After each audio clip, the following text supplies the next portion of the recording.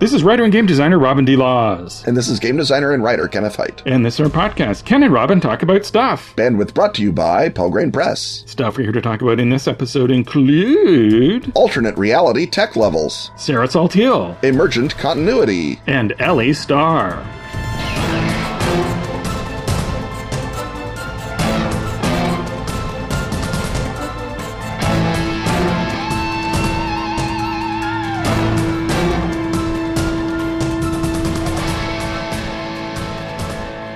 Welcome to the Island You Only Think You Remember. Welcome to the Island is the first adventure anthology for the third edition of the Over the Edge RPG. It features 4 original storylines by award-winning authors, each with hooks for different character types, making it easy to bring the action to your campaign when and where it's needed. Launch brand new stories, add intriguing complications to your existing arcs, or create exciting one-shots that bring the weird to your gaming table. Take a road trip with an ominous twist.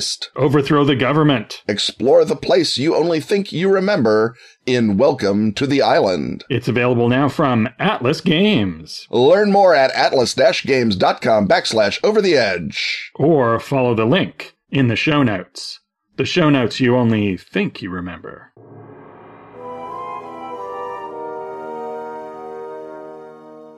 The rattle of dice, the thump of miniatures, the crunch of Doritos, and the benevolent gaze of Peter Frampton coming alive welcome us once more to the shag-carpeted confines of the Gaming Hut. And here in the Gaming Hut, it's not shag carpet necessarily. Could be linoleum, could be formica, could be bear skins. We don't know.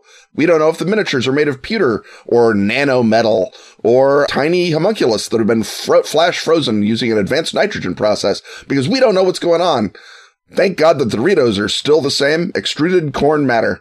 That's true in all realities, but in many realities, Robin, there's alternate technology. Oh, but wait, aren't these armadillo-flavored Doritos? I didn't say the flavors were the same, Robin. I said the Doritos are the same. Try to catch up. It's just the baseline. The spices are different. The fundamental Dorito, the Ur Dorito, the platonic Dorito, remains just as it was when it was first pounded out by the first Aztecs back in Aztec times. Now I'm sorry I quibbled. Yeah, you should be. Which could be the alternate name for this podcast, but continue.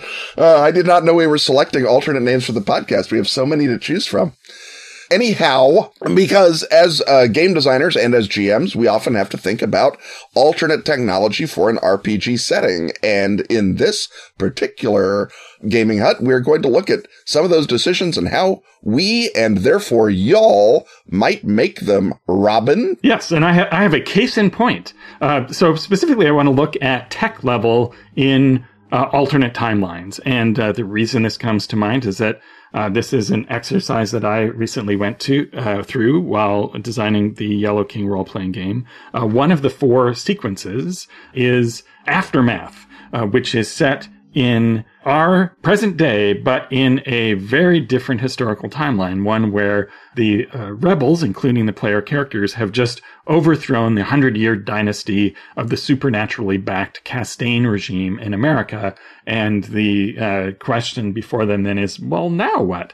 And so one of the ways that you want to establish in the daily lives of characters that they're in an alternate timeline is that the technology level is different. And there's a bunch of reasons you do that. One is for a sense of feel, to create an atmosphere, to underline the alternateness of your alternate reality. You also want to engage in some extrapolation so that you're not just sort of randomly picking things. Famously, a running joke on this show and in nerddom in general is that all alternate realities have dirigibles, because that's a cliche way of, especially in TV and movies, of quickly visually signaling that something is different about this reality. And it's in Watchmen, and I think it was in Fringe. Another thing you see is that often coffee doesn't exist, which I think just reflects the number one nightmare of writers. Right, yeah, that's how you quickly signal you're in a hell reality. And in the case of Aftermath, at any rate, I wanted to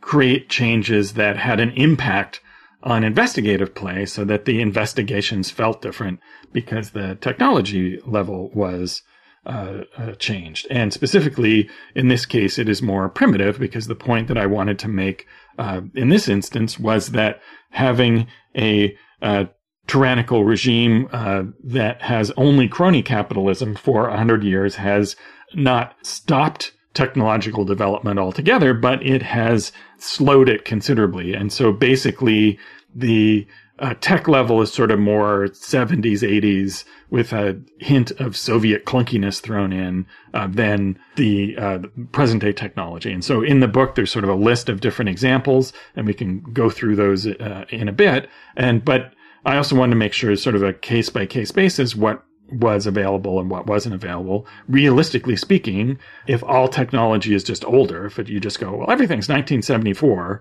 that is simple in one sense, but it's also, I think, kind of fails the verisimilitude effect that you think if history was different, some things might well be more advanced, or at least some things would be advanced more than others, for example. Right.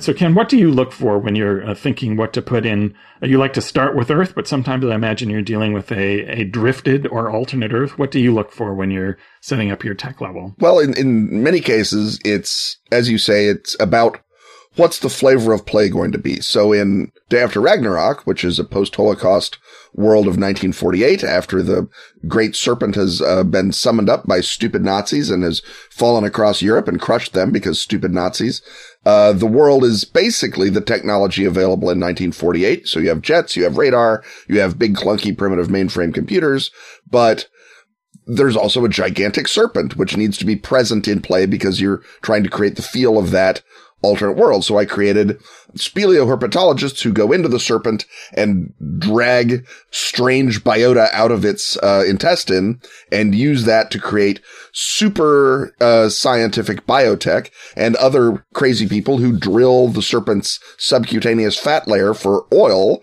And of course, the serpent oil, being magic, has a magical effect. So you can have the things that you want to have in games of air adventure, which this basically is, which is to say super powerful gas that does amazing things, except that it's magic and evil, and maybe it'll screw you over. So you can have rocket planes if you want, or you can have anything that I could come up with that makes sense that you might have gotten by ill-considered understanding of giant biota. And so it was a biotech nightmare on top of a understood 1940s technology. And I think that's part of it, is you take the technology that people understand. This is, World War II technology, and then you change it up towards the direction of play. So even if you're doing a straight up alternate history where, the Nazis won or the Confederates won, so you want to change the technology around, you would say, well, let's see if the Nazis win. Maybe rockets are better because they were mad for rockets. They had von Braun.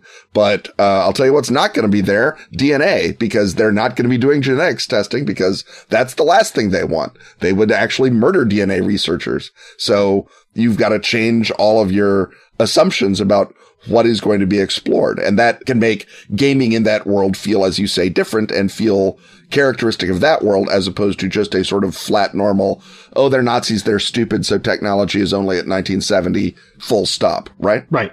Speaking of DNA, that's one of the things that's not available in the Aftermath world, because as longtime listeners to this podcast know, the Yellow King role-playing game is a gumshoe game, meaning that it's all about investigation. And in order to have the flavor of this setting come through and play, the mechanics of investigating cases had to be different. And so, oddly enough, the things that create shortcuts or common go-tos that the players always seek out in investigating things in a modern-day setting, and they do get a modern-day setting after they're through with this one. Right. But for the moment, as a treat, they're missing a bunch of the stuff that they're used to having. And DNA identification is one of them.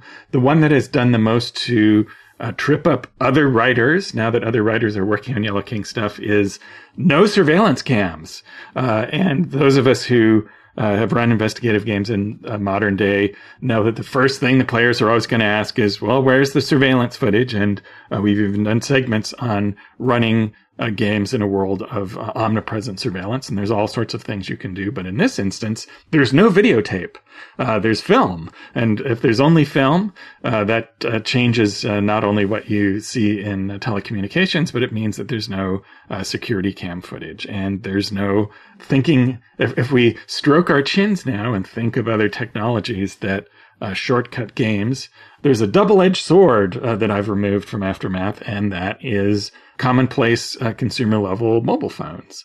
And that is challenging in one sense because the players, as modern-day people, are all used to being able to conveniently reach out and contact each other and members of the group. And here, you have to say, well, you have an answering service where people call and you actually talk to a person who's listened to the call and written it down, and you periodically check in, and you have a protocol where you check in with each other on a regular basis through your answering service in order to determine whether you need to meet up again. Because while having a cell phone makes a lot of mystery plots more difficult and makes endangering the player characters more challenging, it also is sort of a pain when you want them to all get together. So you have to do a certain amount of hand waving to go, and I'll contact your service. And now we flash forward to you're all together. We also very rapidly discovered that Delta Green maintains an answering service. Yes. In Fall of Delta Green,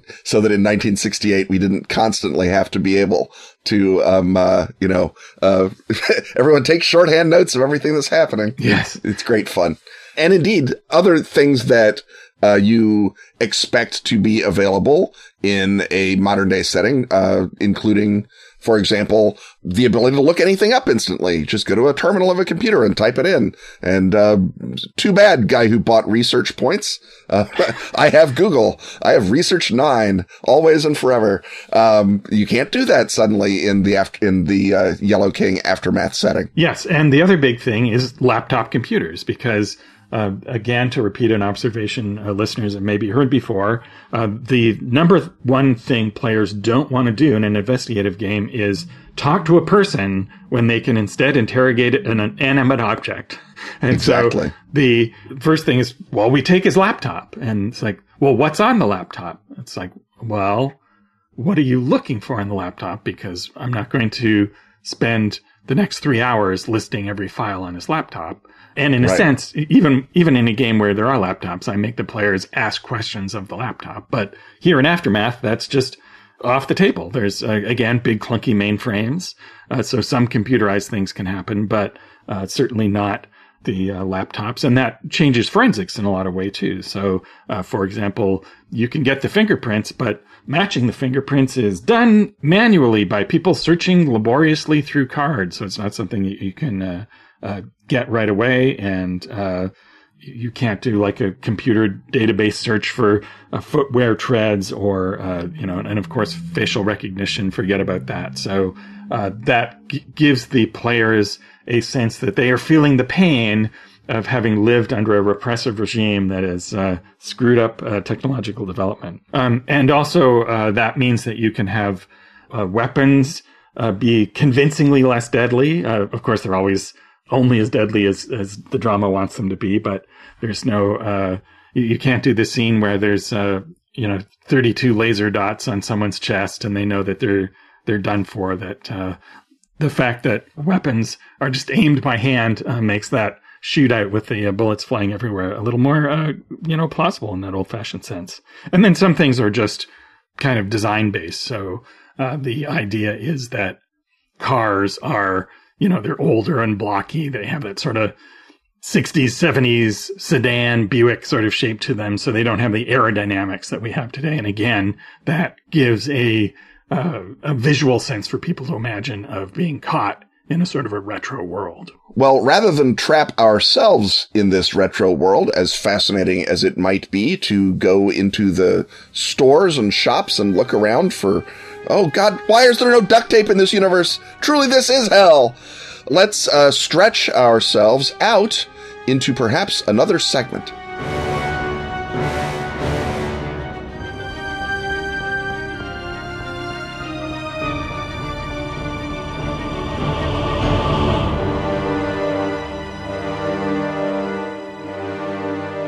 They tried to suppress it. They tried to contain it. They left it for months on a loading dock in Estonia. But it's finally out at the Pelgrane Press web store or a top retailer near you. The most ambitious project yet from Gumshoe master Robin D. Laws. The Yellow King role-playing game. 6 pounds and 4 books of uncanny and exciting innovation wrapped together in an enthralling slipcase. Inspired by Robert W. Chambers' classic tales of reality horror. Reality, you say? We've got 4 of them to drive your terrified players through. Belle Epoque Paris, where art students navigate its absinthe-soaked demi-monde, investigating gargoyles, vampires, and decadent alien royalty. The Wars, where weirdness-savvy soldiers fight for survival and gnosis on the eerie shifting battlefield of Europe's 1947 Continental War. Aftermath, where former partisans mop up the otherworldly remnants of the 100-year tyranny they helped to defeat. This is normal now, our ordinary present day.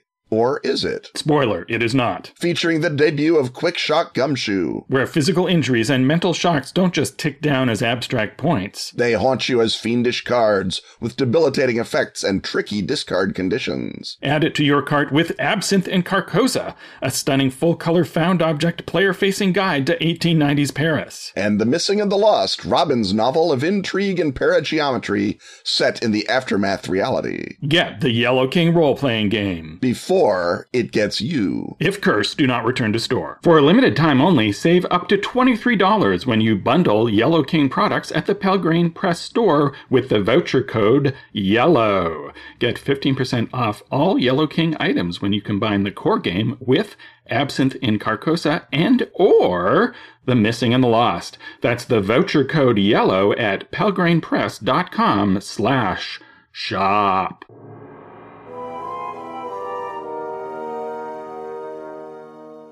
So welcome once more to Ken and or Robin Talk to Someone Else.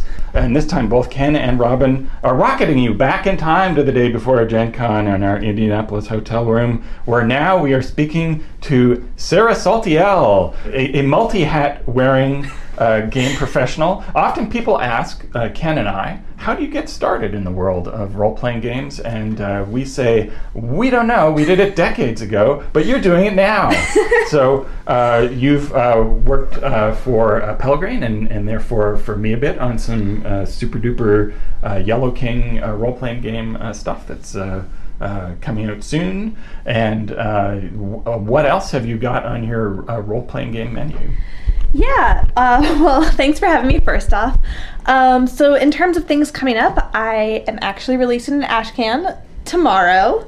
It's called Passing. It's about shape-shifting aliens in the 1950s, basically trying to pass as human, and it's being released as an Ashcan with Magpie. So that is the biggest project coming up. Yeah, I am doing some other work for Pelgrane. I'm working on some one-to-one adventures that are not as far along as I would like, but hopefully will continue to progress at the moment. And I'm working on a few other PBTA projects. Right, and you also now have a backstage role at Magpie Games, which is? I am the Director of Marketing Sales. So this is, first of all, number one lesson for people starting out in role-playing is if you demonstrate competence, you're in danger of being hired for a quasi-real job at a game company, and that, which will then take away the time. And that is the fun killer. Yes. So you, how did you get started on this path? What led you to on games in general? Well, and to doing it as the professionalization. Yeah. Yes. I mean, games are fun and kids love games. We get that. But yeah. how do you go from being someone who is a gamer to someone who has thrown their life away? A lot of accidents, mostly.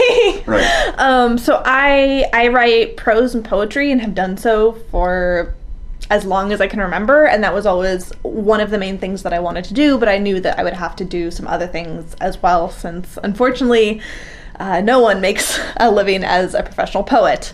And so I went into college, and my freshman year I received an email in the middle of the night about a class called Alternate Reality Game Theory and Production, and I, on a whim, applied for this class. It was a competitive application, and I ended up getting in, and it was a year-long project that was to train students to create a large-scale alternate reality game for the incoming freshmen, for freshman orientation. Right.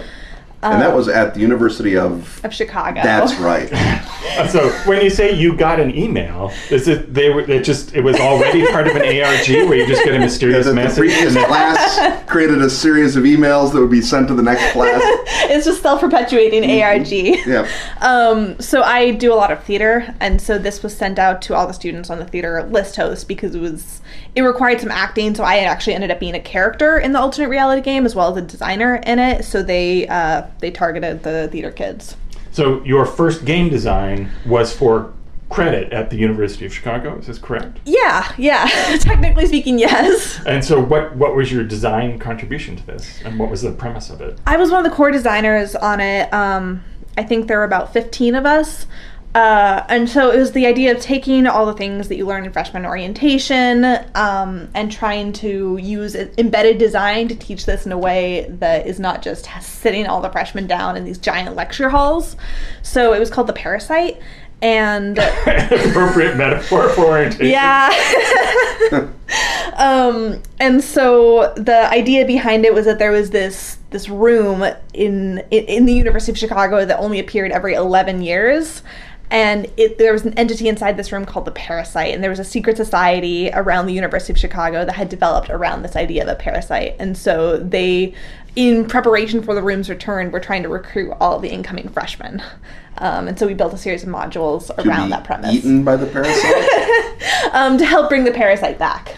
Yeah, so to be eaten. Yeah. I mean, not to be eaten. Right, yeah. There's not a box you check, do not eat me. You can't tell them that. Right. We get some calls from upset parents. Oh, parents. They're the worst. And so from that auspicious beginning at the greatest institution of learning in the greatest city in the world, you then said, oh, game design, look at that. I can do it. And then what? So my professors who were running this project brought in a bunch of people to run RPGs for just a fun game night, including Sarah Doombringer to run Bluebeard's Bride. Oh. And such greatness.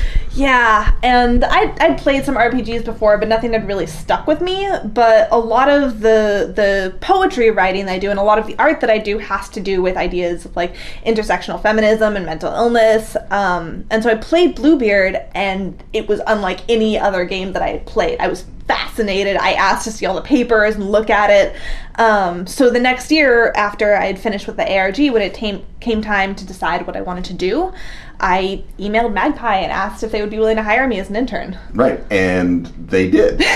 I mean, not to jump on your story, but then as an intern at a mid-list game company, what did you do? I mean, you couldn't get coffee because they're very progressive. So what did you wind up doing? Yeah, well, so it was kind of split half and half. So half of my work was beginning work on my Ashcan. Mm-hmm. So I started working with Brendan Conway as my mentor and started drafting this game that ended up being the year-long project that it has been to turn it into this Ashcan. And so that was the creative work that I was doing.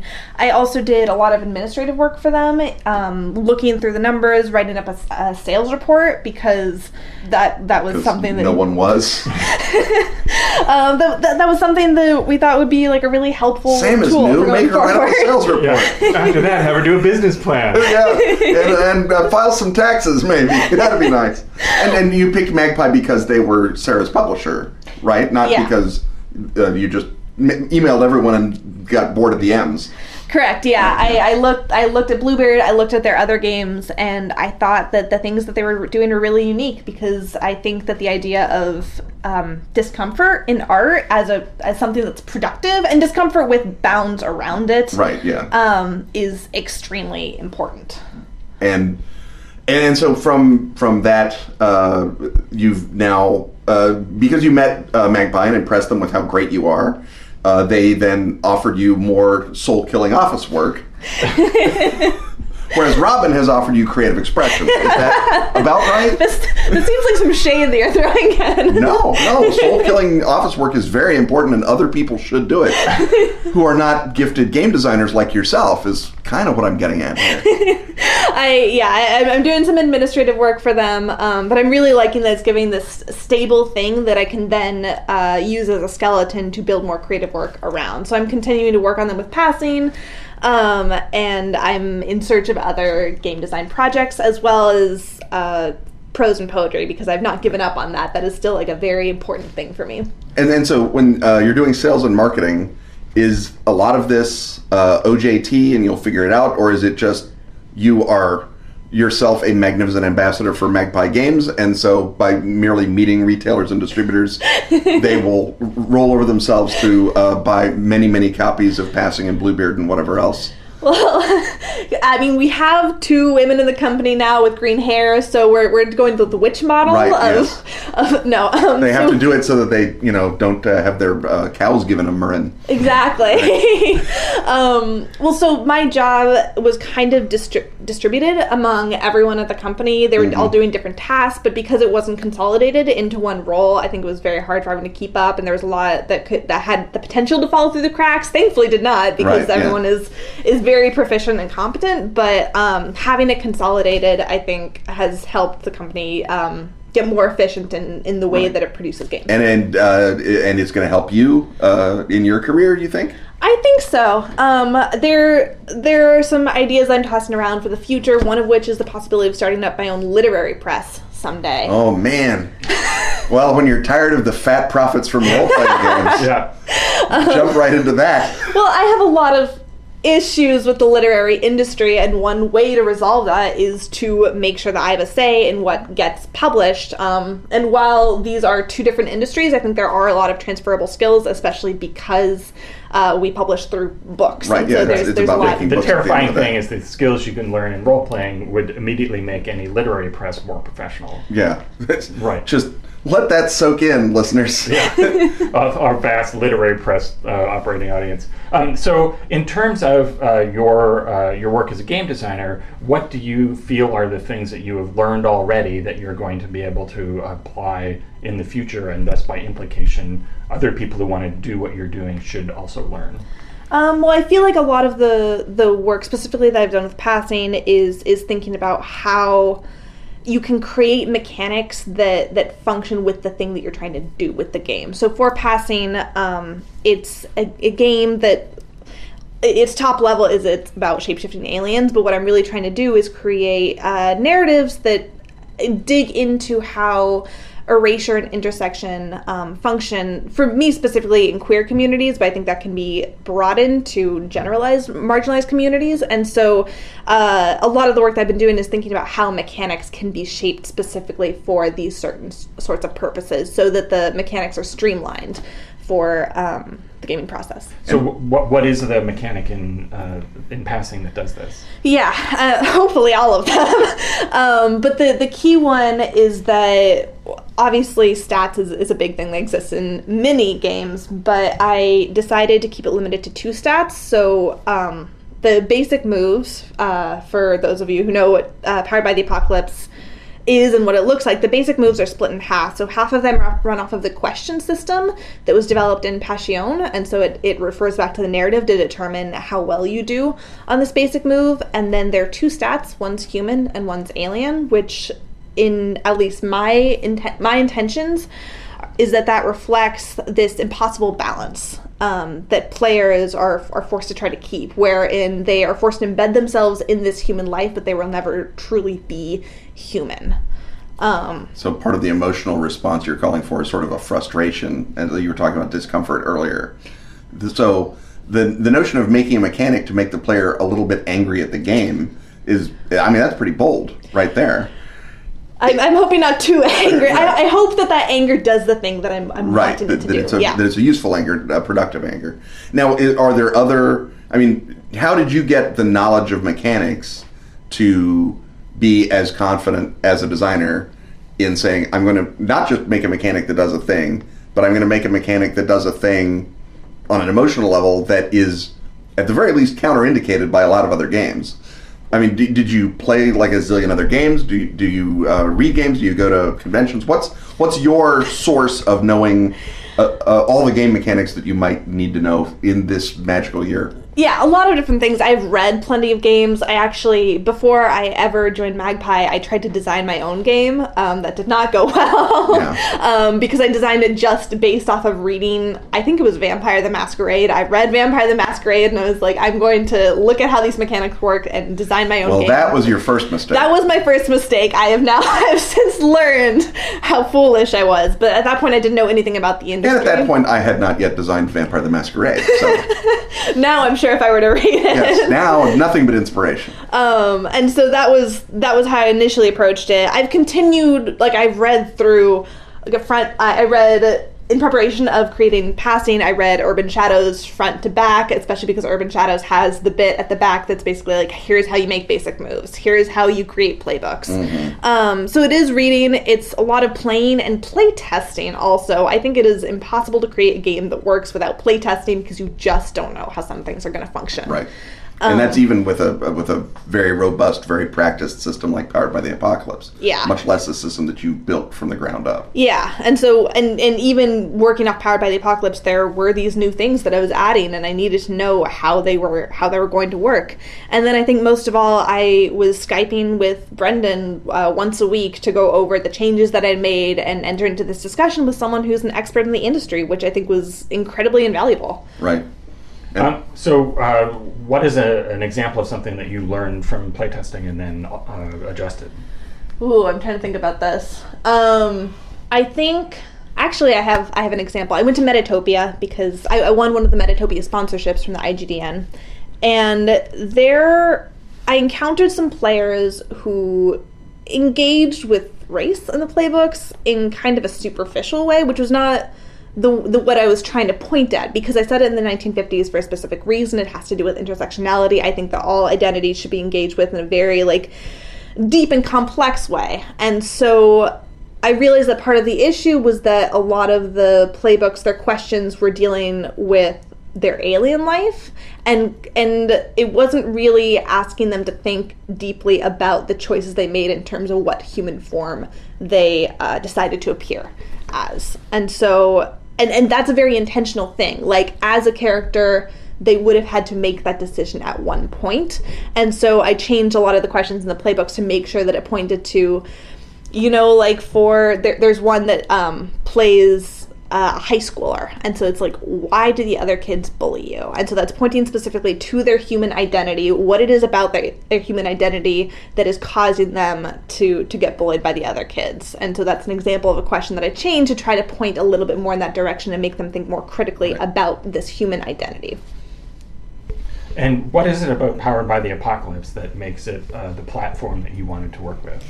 Yeah, so I think a lot of that has to do with my background in literary writing.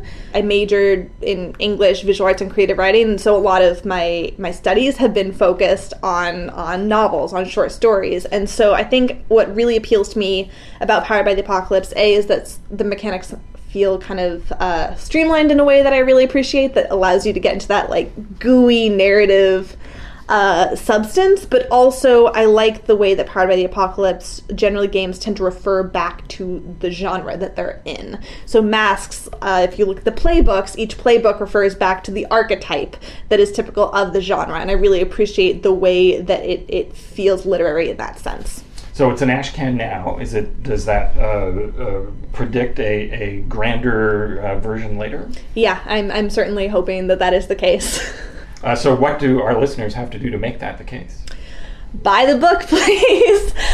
We will be selling it at Gen Con. It will be available out on the Magpie web store and on DriveThru RPG. So, I would hope to make it into a full game, but the thing to help with that, it would definitely be to buy it and support it.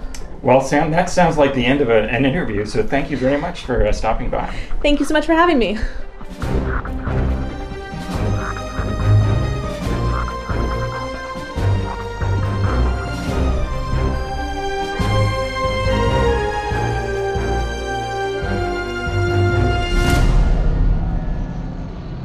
The best of Askfageln is now available at DriveThru RPG. All issues of Phoenix Magazine since 2013. That's spelled F-E-N-I-X. Can now be grabbed in special English editions. Containing stellar gaming material from our own Ken Hite. And such other recurring stalwarts as Graham Davis. And Pete Nash. Also find Dice, the gorgeous photo book celebrating that classic gaming accessory. And Freeway Warrior, the series of post-apocalyptic choose-your-adventures by Joe Dever. And if you speak Swedish, not English, that's Swedish, not English, you can delight in every original issue of Phoenix. And the new Sagebrush and Six Guns role-playing game, Western. How do you say slap leather varmint in Swedish? Oddly, Google Translate refuses to help on that. That's the best of Astfageln on Drive-Thru. Keep this the timeline where this podcast exists by joining such Patreon backers as Alex Johnston, Andrew Dacey, Mark Galliotti, Rafe Ball, and Ariel Celeste.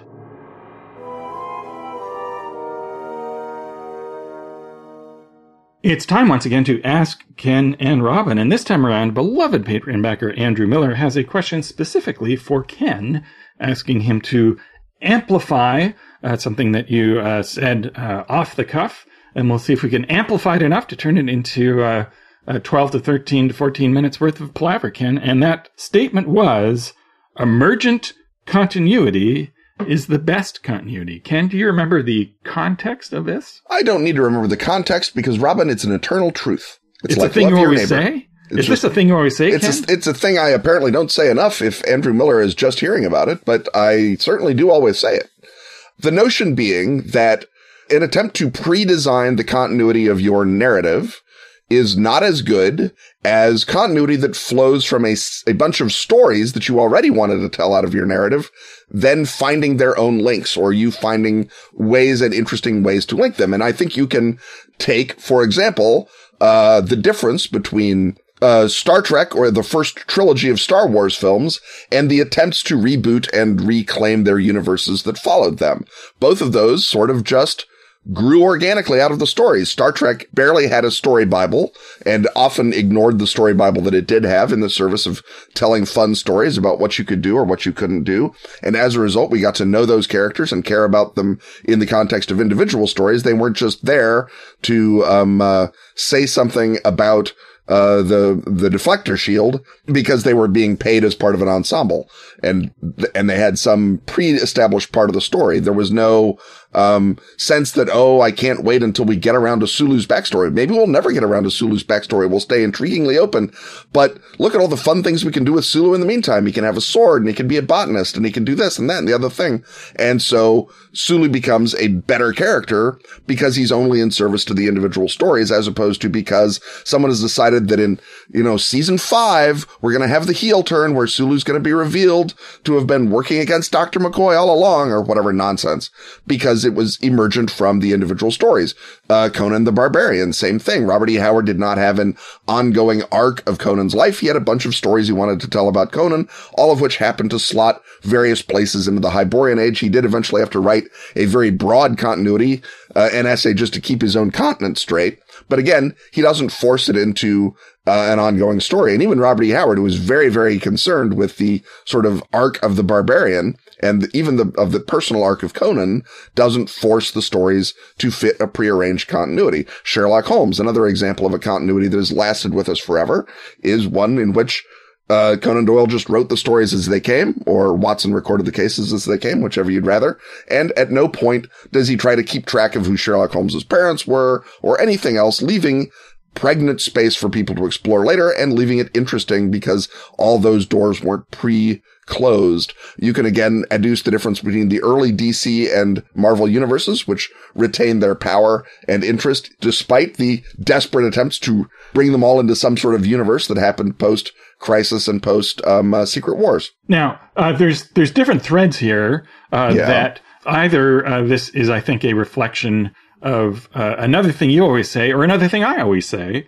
The thing you always say being the condemnation of the dire Botchkoization, the emphasis on personal story arc and on story arc in general over episodic storytelling. And I talk about the iconic hero and how the iconic hero, of course, is the hero who does not change, but rather changes the environment back to a state of order by remaining true to themselves. And they are also built for episodic narrative, and that is distinct from the transformative hero who has a single arc, and then once they undergo that arc, their story is over. And often we are now seeing characters who were conceived as iconic becoming more and more transformative. And part of that comes from the idea that shows are more like ensemble shows. So that today the actor playing the equivalent of Sulu would expect to have an episode where you meet his parents, which is, a dead obvious trope of now quasi-serialized storytelling is eventually you meet everybody's families and discover their tragic backstories and all of those things because the actors want something to act and the showrunners want personal drama to trump emotional drama. So is it possible then to have something that does foreground personal drama yet has emergent continuity, or are we talking about the distinction between the episodic and the arc? I think it's possible to do that. I mean, you can, for example, and I'm sure someone has, say that all of Jane Austen's novels take place in the same universe and find weird little connections between them. And those are all transformative story arcs for the characters, but they all take place in the same sort of Regency half-life that they document and poke gentle fun at. Right. And one doesn't have gratuitous fan service references to the other where, a major character pops in as a minor character. Right. Just why, it's Mr. Darcy from next door here to borrow a cup of sugar and offer his wisdom. And no, there's no cameos, but again, you can look at cases of, and there are ample cases, for example, the Parker novels by Richard Stark, aka Donald E. Westlake, which are individual stories of an iconic hero, but have plenty of characters in them who undergo change and growth, even though Parker's refusal to do any of that is part of what makes him magnificent, and characters that drop in and out of the entire Donald E. Westlake universe. And so you can again posit a Donald E. Westlake continuity, as you can, Stephen King, again, has sort of back-forced a lot of his stuff via The Dark Tower into the same continuity. But even before then, Derry and Castle Rock, Maine existed as his sort of Arkhams, in which there was a fat lot of transformative arcing going on, usually transforming into a monster, but they still maintained their own integrity, and then they built out an emergent continuity around Derry or around Castle Rock. Again, you can have your arguments as to whether or not the forced macro-versing of Stephen King is an error on par with the Crisis on Infinite Earths, or whether it is just another magical adventure through Stephen King's head. So you mentioned Arkham, which brings up Lovecraft, who I think is the figure who bridges the sort of lackadaisical, there's a continuity if you try to look for it, that you find in Doyle or even Howard. And Lovecraft, however, I think connects his stuff up more and refers to his own stories more.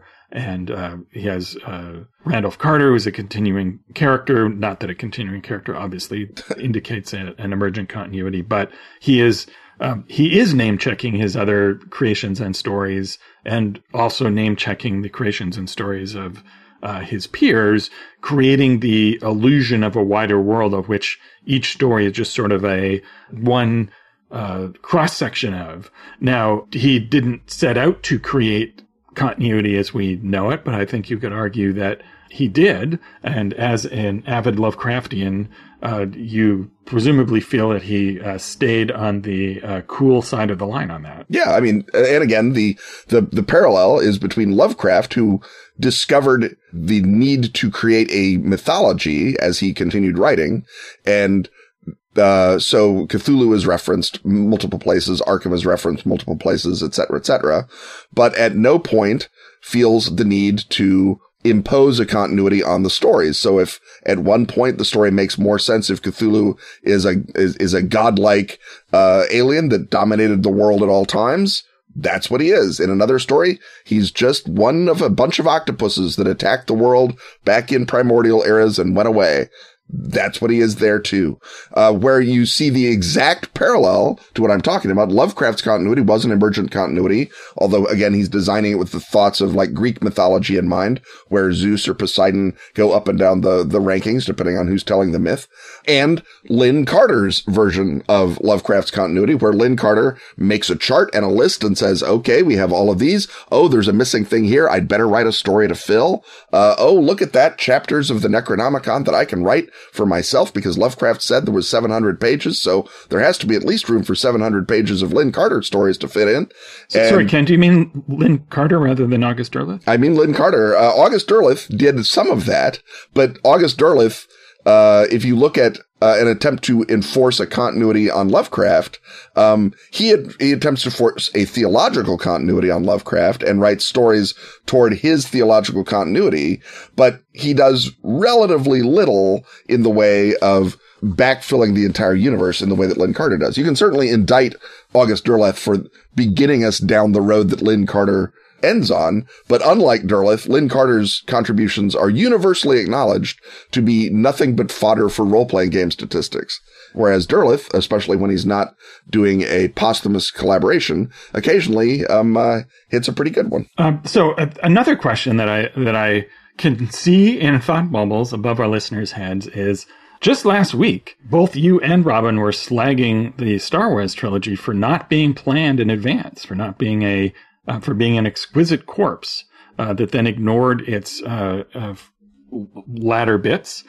We can look at other continuities that failed to figure out ahead of time what was going on and were to various degrees unsatisfying as a result. Your X-Files and your Losts. Your Lost, and also to some extent your Twin Peaks, where the final wrap-up of Twin Peaks is just, you're off in Surreal Town because the original contradictions of not working out what was going on and then having stuff messed around by the network, sent things aflooey. So how do you square the notion of we want the latter Star Wars trilogy to have more unity with your idea of emergent continuity always being superior? I mean, the difference being that the original Star Wars trilogy was, as we know, born out of a sort of berserk mind flow from George Lucas way back in the day. Lucas made Star Wars as the affordable version of what he could film of that story.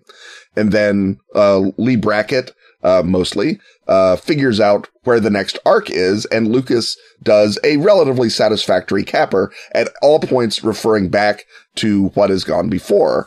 And that is, again, an emergent continuity. At no point does Holmes... the sister kissing is a clue to the emergent nature of that continuity. And so, at no point, though, does Sherlock Holmes decide 2/3 of the way through 3 stories that, you know what, that wasn't important. Oh, and also Watson is descended from Moriarty or whatever. That is bad continuity. That is an attempt to create unemergent continuity out of what had been previously not just emergent, but almost, in that beautiful 70s way, random continuity. And the prequels, I think, are another example. And also, we have to say that emergent continuity can be done well or poorly. Right. Yeah. Just as imposed continuity can be done well or poorly. And again, the prequels were plotted out ahead of time in an arc, and they were a different kind of disaster. So it's not like that fixes everything, but the notion that you're attempting to sell a movie as a trilogy implies a through line, right? Star Wars wasn't sold as a trilogy. Empire Strikes Back became the middle of the trilogy because Star Wars made $1 billion, and because Lee Brackett wrote it, it actually allowed the jump off to not what Lucas thought the end of the trilogy was when he started Star Wars in 1974 or whenever it was, but to where Lucas could satisfyingly wrap up the story of Luke Skywalker and the story of Darth Vader and tell the big 70s daddy issue story that he wanted to tell. And that worked out very well as a result of, involving Lee Brackett in a crucial part of it. But the continuity this way, which is forced to fit a pre-existing continuity, imposed by, the nature of theme park design, not least, that is the worst of all possible worlds. So, yeah, you can have, I mean, Shakespeare doesn't start writing the Wars of the Roses and saying, gosh, I wonder how this is going to come out. He knows what's going to happen. He knows the arcs that, Hal will go through to become Henry, and that his descendants will then go through, to end up with the Tudors. That's in his mind when he's writing the history plays, but the history plays are true to themselves.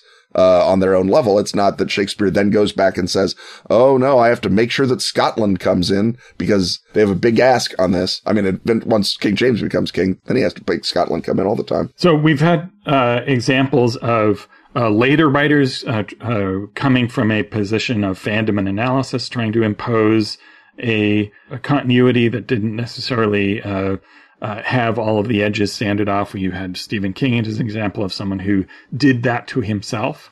So what advice would you give to the budding writers who are planning to create their own pop culture universes?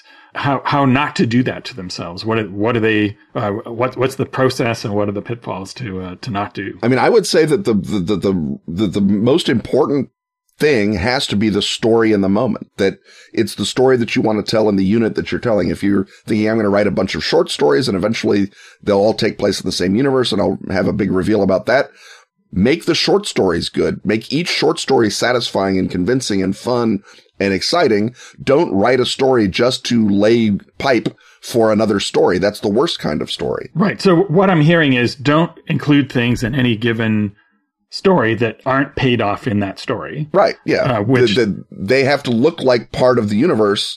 And the way that they look like part of the universe is looking like they're part of the story. If they just look like they're two characters meeting so that we can have a previously on moment 9 episodes from now, that's wasted space and wasted time. And your audience certainly should, although evidence is that they don't, resent that. Well, they very clearly don't resent that because the biggest franchise of all right now are the Marvel Cinematic Universe movies, which very, very ostentatiously stop the action in a whole bunch of different films in order to give you what is essentially an ad for some other upcoming film. And the ones that are the most successful are the films that manage to either avoid doing that completely or, as in the Spider-Man Homecoming, kind of make a meal of that and make that part of the gag. That it is a callback to some other thing that really should have nothing to do with Spider-Man, but it's such an oddball a punchline that it justifies its existence, that it is sort of not just a callback, but a meta callback. Right. And I mean, I think you can look at, again, Marvel Universe as a way that they've done it well and they've done it poorly. They did it really, really well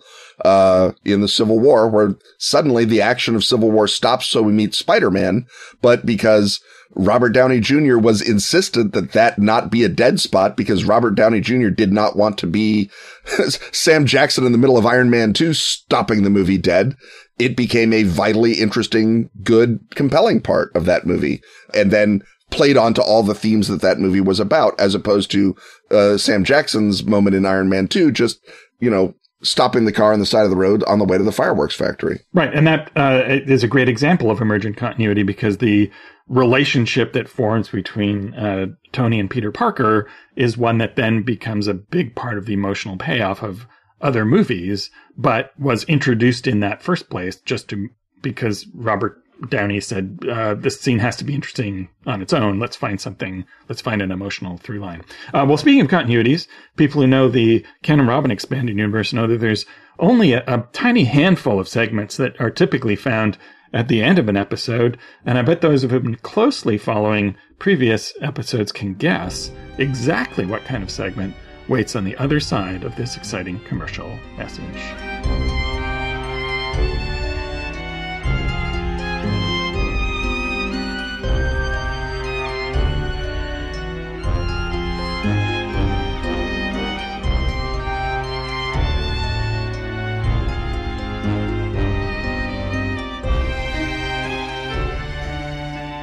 Have you found the yellow sign? The King in Yellow, Robert W. Chambers' unearthly book, has inspired millions of readers since the death of the Gilded Age. A beautiful new edition from Arc Dream Publishing brings fresh potency to its stories of poisonous romance. This deluxe hardback features gold foil embossing and a leather cover in the black snakeskin pattern that Chambers described. A foreword by John Scott Tynes sets the stage. Annotations by Kenneth Haidt elucidate the secrets and histories of every tale. Samuel Araya's full-color plates and charcoal illustrations evoke the otherworldly weirdness of Carcosa. Every print order comes with the PDF digital edition. The annotated King in Yellow insinuates itself into our reality in July 2019. The ball begins. It is time to don your mask. Join the masquerade at shop.arcdream.com.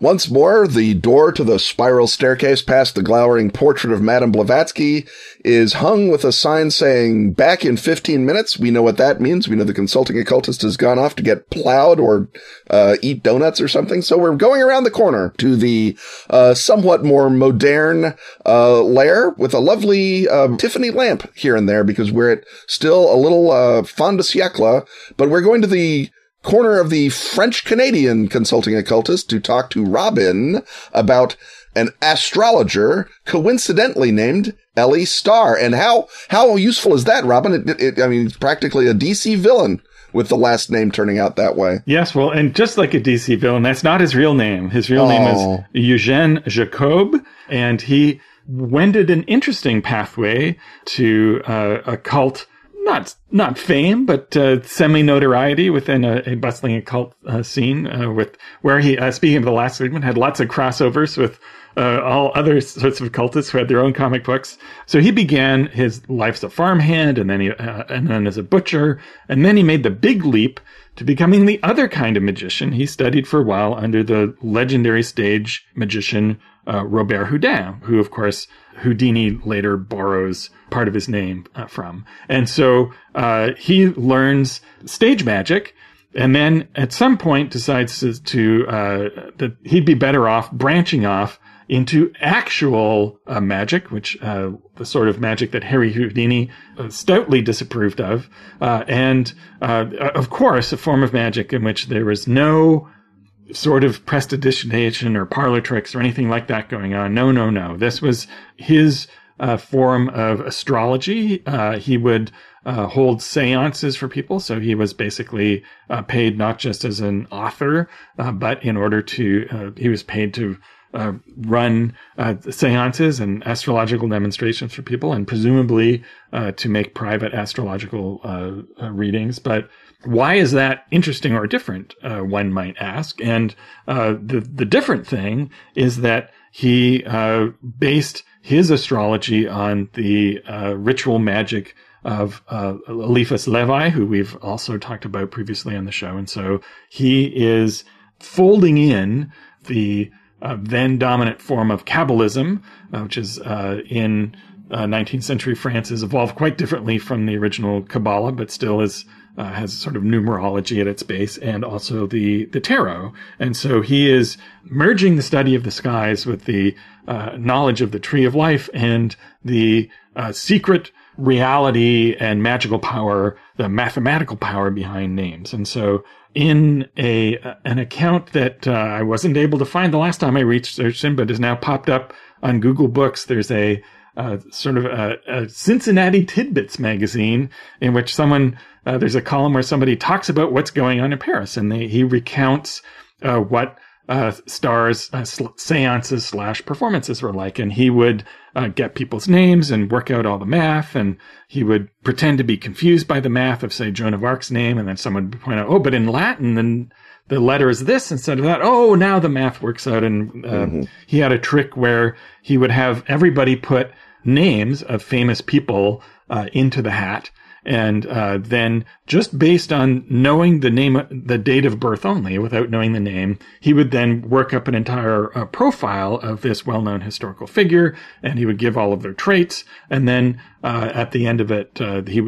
someone else would reveal to him what the name was, and he would very cleverly have been right in their profile for that person. So that's very much sort of a parlor trick. And I'm sure, Ken, you can't imagine any sort of way in which someone trained by Robert Houdin could No, find out what was Robin, on a slip of paper. What you don't understand is that astrology is a sacred calling. Exactly. And once you've taken the guidance of the stars and planets into your heart, you wouldn't stoop to sleight of hand or prestidigitation to make a cool piece of paper come up. That would be, I can't even imagine what that would be, the rankest impostury. It would be the rankest impostury, and something that none of his fellow occultists ever accused him of, because of course they were all believers, and that would be, gauche to say the least.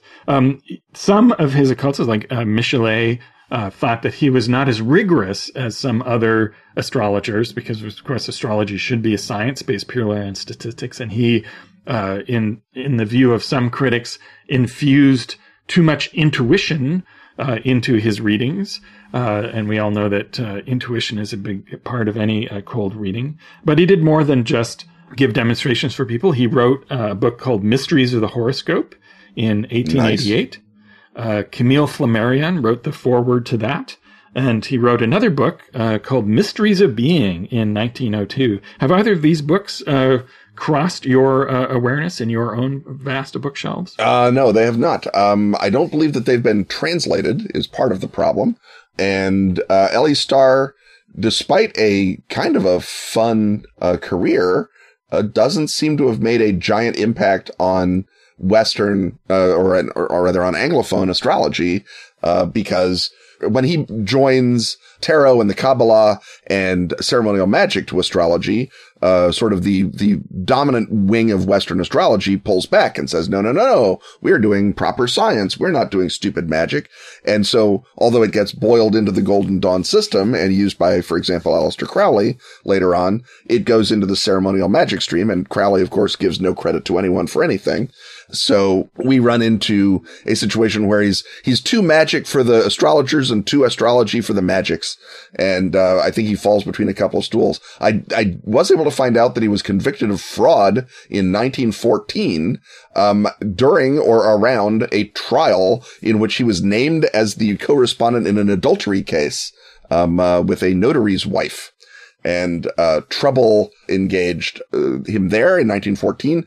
There is 2 different death dates for him. You have the 1942 death date that some people give. Another source says that he died in 1918. So he's sort of, I guess, excitingly enough, he's in a fun half-life state during the astrologer, during the Dreamhounds period, where your surrealists might or might not be able to go upstairs to a very old man sitting in a garret doing astrology.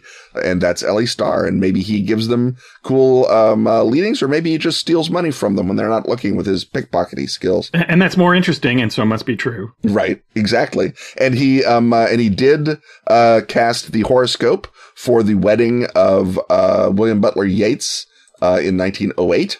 So I know that. But as far as what he has done for or against astrology is mostly a closed book to me, because they kept the book in French, it turned out. Now he, as we're dancing around, he becomes involved with the Golden Dawn shortly after the period that you start out with in the Yellow King role-playing game Paris segment. A year later, in 1896, he is initiated as a neophyte into Golden Dawn in Paris, and that would be by Samuel and Moyna Mathers, who we talked about last episode. And he rises quickly through the system. He starts out as an initiate in 96. He's an Adeptus Minor in 98, and by 99, as the Matherses are growing tired of all the fighting and wrangling around the Golden Dawn and want to go off and hang out with Isis and Hathor instead, he becomes the Paris's high priest, the Hierophant, just in time for Crowley, who, according to the official continuity, doesn't show up until 1900 to show up and start making trouble for him. And so if you're advancing the timeline a little later in order to have Crowley show up, he's the one who's sort of the foil, the more serious figure who Crowley then decides to set about undermining, and presumably who the player characters sympathize with, because even a 20-year-old Crowley, you're going to have to blame as a jerk. It's pretty awful. Yeah. And the reason to include an astrologer of whom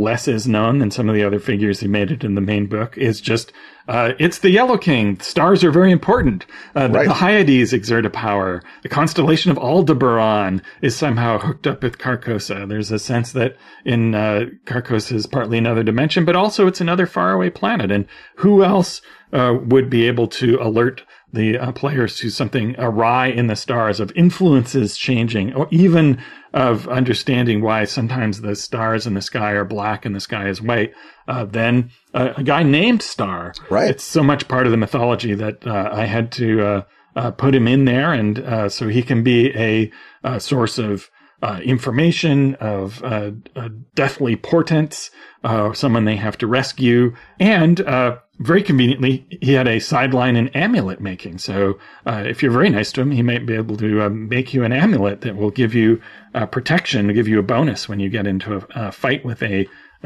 given adversary, or might allow you to shield yourself from certain shock or injury cards. And it does look like in 1899, he writes an article for the occult magazine Sphinx on the character and fortunes of Taurus. Taurus, of course, being where the Hyades and Aldebaran are. So L.E. Star is on the job even in our reality. So imagine how good he must be doing in the Yellow King, Paris. So he could go as far as being the patron for the group. He could be noticing problems happening in the stars. He could see a constellation shaping up that wasn't there before, that's starting to look a lot like the yellow sign. And with his many occult contacts and his intuitive and mathematical understanding of astrology, he might be able to send them on missions. And they could be, if you need someone to send them on a conveniently vague mission, where there isn't a hook that's super apparent to begin with. It's just, well, I've looked in the stars, and there's something going on in this village in Brittany, and I don't know what it is, but the star charts are all, they're very bad, and my leg is acting up. You guys better go and check that out. And so that you can, if you want a hook that basically reveals essentially nothing except that there's some sort of problem to investigate, you could easily engineer that through L.E. Star. And on that note, which to me, sounds somewhat conclusive. It did sound sort of like a wrap-up, a button, if you will. That was a period, not a comma. So it's time for us to ease on out of this here podcast. Look up to the sky. Hope it's not white. Hope the stars aren't pulsating black, because we would very much like to be back for another episode a mere week from today. Stuff having once again been talked about, it's time to thank our sponsors. Atlas Games, Pelgrane Press, Asphagown, Arc Dream, Dark Tower, and Pro Fantasy Software. Music, as always, is by James Semple. Audio editing by Rob Borges. Get your priority question asking access by supporting our Patreon at patreon.com/Ken and Robin. Your horoscope says it's time to support this podcast alongside such beloved Patreon backers as Volpine, Corey Welch, Fred Kish, Gwendolyn Schmidt, and Jay Twine. Wear this show or drink it from a mug with Ken and Robin merch at tpublic.com/user/Ken Robin. Check out our hottest new design, Carcosa Fandango. On Twitter, he's at Kenneth Height. And he's at Robin D. Laws. See you next time when once again, we will talk about stuff.